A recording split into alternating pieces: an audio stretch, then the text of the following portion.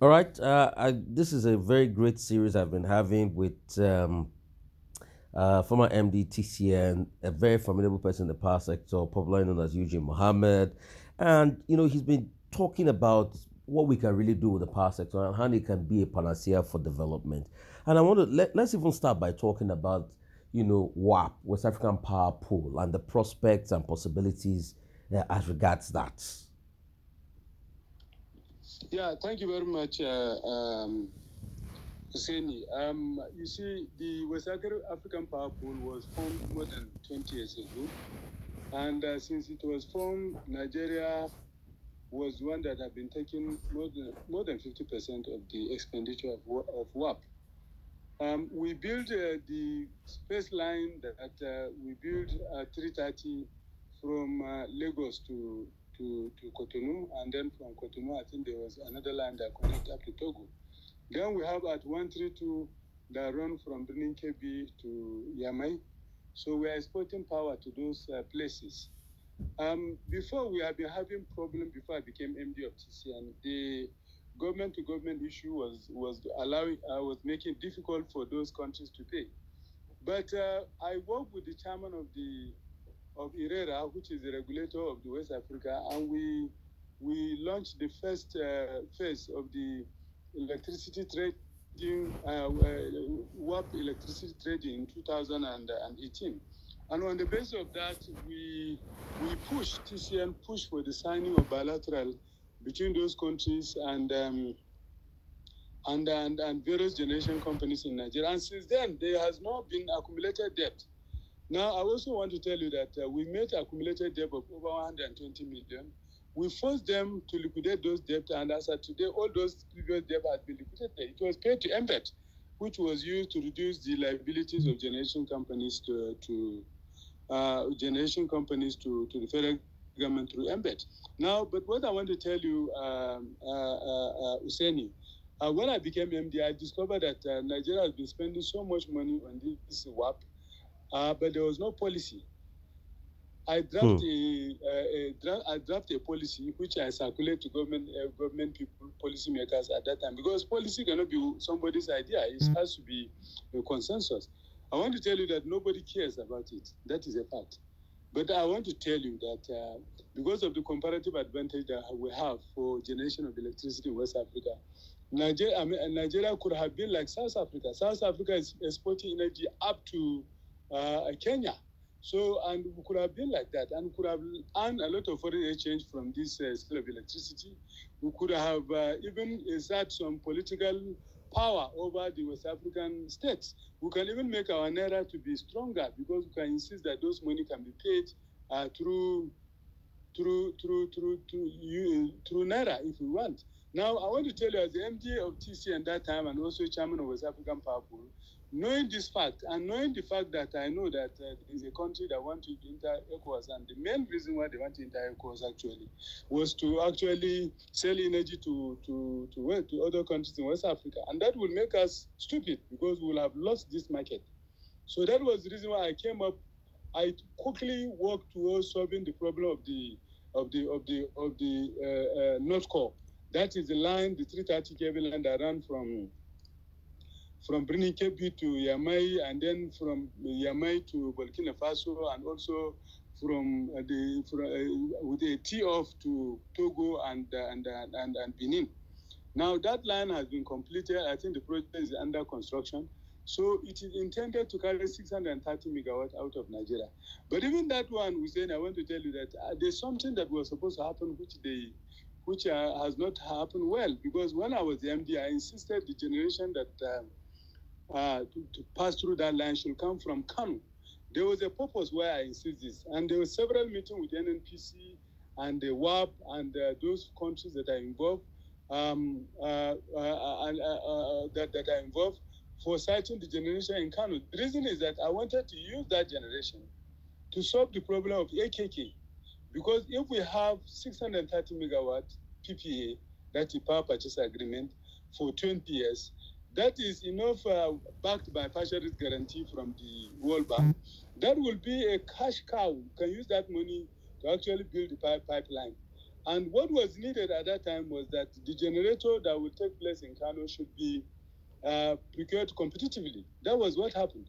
And I insisted, even though some people did not agree, especially some of the donors, but we insisted because as a grid operator, we have a duty to balance our grid. If we build the power plant in Kano, it will solve the problem of funding of the AKK.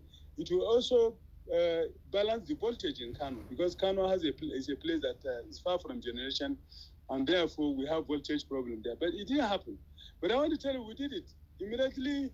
I left. They jettisoned that. They said they want to take it from the existing generation. No, what I mean is that we can have CFC generators that will be built in Nigeria that will sell energy to those places. As of today, I know Burkina Faso buy energy at the rate of between 17 and 21 cents per kilowatt hour. Here in Nigeria, the biggest generator, the most expensive generator that we have that we are making noise crying about is Azura, which is 10.4 cents per kilowatt hour, which means we can sell to Burkina Faso at 15 cents per kilowatt hour and make money, generate employment here, and also balance our foreign exchange, to help balance our foreign exchange. So this is what I'm saying. So I conceived the idea of building another central backbone that will run from Shiroro to Kaenji to northern Togo, northern Benin, northern Togo to northern Ghana, and it will end up in Burkina. It will end up in Cote d'Ivoire. Now from Cote d'Ivoire, we conceive another one that will run from Cote d'Ivoire up to Senegal, which means the entire West Africa we can sell energy to them because there is a line that runs from Cote d'Ivoire to Sierra Leone, Liberia, and to Guinea, and also to Gambia. So we can use that line to sell electricity. All those places, they can generate electricity cheaper than we are doing in Nigeria. Then we also conceive another idea of a second coastal backbone, another line that will run from Lagos again to Benin, and then to Togo, and then to Ghana, second coastal backbone. That will actually create also even a loop in West Africa, which means if you are supplying energy through Lagos and it cannot move, you can actually do it through Kaenji, Birnin Kebbi, Sokoto to Ghana. I mean, Birnin Kebbi from Lagos to Ilorin, to Jabba, to Kaenji, then through the central backbone. You can send it to Ghana and back to Benin and Togo. That is how electricity works. But I can tell you, nobody is talking about it now. All this project has been suspended, and I believe that those countries that are trying to enter West Africa to take over this our business, they are actually not like us. They are working to see how they will push us out of this market. So let's now also segue the conversations into, local availability in the first place and consumption, because that's always been a problem. So if it's so cheap to produce electricity in Nigeria, why is that local availability is become problematic in the first place? Hussein, I've granted some interview recently. As somebody who worked in African Development Bank, I came from African Development Bank. So when you work in international donors like this, even if you know there's a problem where you left, you don't say anything, you don't participate in anything they are doing until a period of what we call cooling off. So you have to stay away for at least a period of 2 years. So that was the reason why I kept quiet. But I granted interview recently. Hussein, you have to know that part of our problem as Nigeria is that we have not expanded the private sector. If we are really doing capitalism, we have to expand the private sector in a transparent manner. Private sector have to be driver of our economy. If you go to America now, go to state of Florida. I just forget the name of the capital of Florida, but the capital of Florida, there are more than 8 to 10 towns that are bigger than Florida. They are bigger than state capital. You don't even know where is the state capital. So this agitation that you see, people want to be agitating, we want our own to be in government, is because the government is the dominant player in the economy. That's why everybody wants his tribe to be the president or his religion to be the president. But once you expand the private sector and the private sector become more productive, you will see that the role of government will diminish, and all this agitation for my tribe to be president and all this will stop, because even the as I said, capital of the state is nothing. Yeah, Tallahassee is not even recognized. Bigger than the capital. I tell you, the capital of Florida, Tallahassee. You discover that in Florida, more than 10, Oh yeah, Miami is more recognized than Tallahassee. Now I want to tell you this. Other places are more recognized than Tallahassee, the capital. We cannot expand the private sector if we don't solve the problem of electricity. There's no way the private sector will be expanded. I hope, Hussein, you are listening to me. Yes, sir.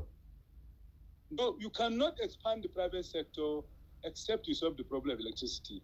And it's also very clear that the government cannot sustainably invest in the private in the power sector to realize the kind of expansion we want to have in the electricity. So private sector also have to come in and drive the process.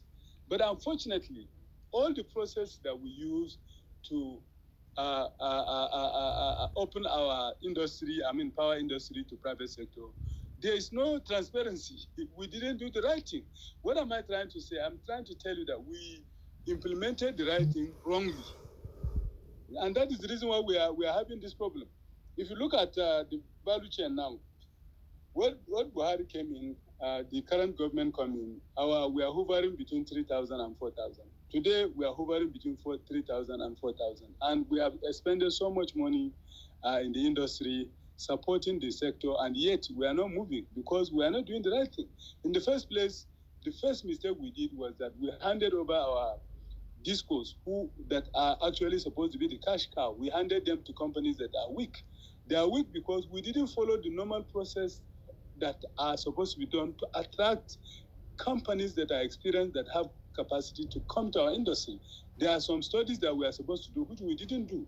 And we did it deliberately because we know, we did roadshow and we are told that this thing, we are not going to come. So what we did was to lower the qualification criteria to encourage companies in Nigeria that don't have capacity to enter. And immediately they enter, those companies cannot attract long-term finance because investment in the power sector is not investment of 5 years, 6 years. You can't sign PPA that is less than 10 years. So Nigerian banks came in and gave them the money. In fact, government encouraged Nigerian banks to give them the money to buy those discos, which are the cash cow. Now, when they bought these discos, the money that was realized from the sale was taken to Federation account, which they use to share. They share the money. So basically, you have a company that expensive money was used to buy them, and at the same time, the working capital that they're supposed to use to fix the line, the money has actually been taken away. So you have a company that cannot attract money, and at the same time, they are required to do certain things. They are required to fix the lines because government didn't sell these companies because government want to raise money. The objective is to bring efficiency, to expand the network, and bring stable power supply. That is the objective. So this is clearly what we did. Now, when we did this one, we sold it to them. They couldn't attract any money. And I want to tell you that any infrastructure, you can handle, if you hand over infrastructure to a company that is incapable, that have no capacity, and you don't have, even if you hand over to a company that is even capable, you have to regulate them very well. If you don't regulate them, they will use this company, make as much money they have, and discard them to you without discard them worse off. So that is what we have. So right now, the network of the distribution company are very bad. They don't have, most of the time, most of the new extension they are doing it at 33 kV, 33 kV, supplying houses at 415 volts. So you see that 33 kV breaker are the primary breaker that are providing protection for people's houses. So if there's any rain or there's any heavy wind, you will discover that all the line will be going out. And you have to know that electricity is a function of supply and demand. Anytime you have to balance demand and supply. So when you have that kind of fragile network, in addition to the fact that you don't even have spinning reserve, you don't have functional SCADA, so there's no way the grid can be stable. And that's where we are. Then on the other hand, we have this box radar that we have created, single buy model, where I have fact checked, and if you can also check. There's nowhere this box radar has worked in the world. So what is the bulk trader? You have a single buyer who was supposed to be transitional arrangement. In fact, the bulk trader was supposed to be a transitional arrangement for 5 years. Now it's more than 10 years he's there. So it guaranteed the performance of the disco. So if the disco didn't collect the money, the bulk trader will pay the difference. Under that kind of arrangement now, even under this body administration, we are pumped close to about 2 trillion naira into the power sector, and this has not generated anything. And this arrangement of single buyer model have made the discourse very lazy. There's no responsibility to anybody. I heard that now they are working towards changing it to bilateral. But when the network is very fragile the way it is, how do you do bilateral? That is the problem. And that was why when I was MD, we did simulation of the investment requirement of the discourse. After we did the transmission, rehabilitation, and expansion program, we did the investment requirement, and we arrived at $4.2 billion investment requirement of the discourse. And we wrote to government that they should capitalize the discourse to the extent to fix those lines that are... Hello, Alaji. The discourse have signed performance contract with the government. And what is the performance contract? To reduce the aggregate technical and commercial loss.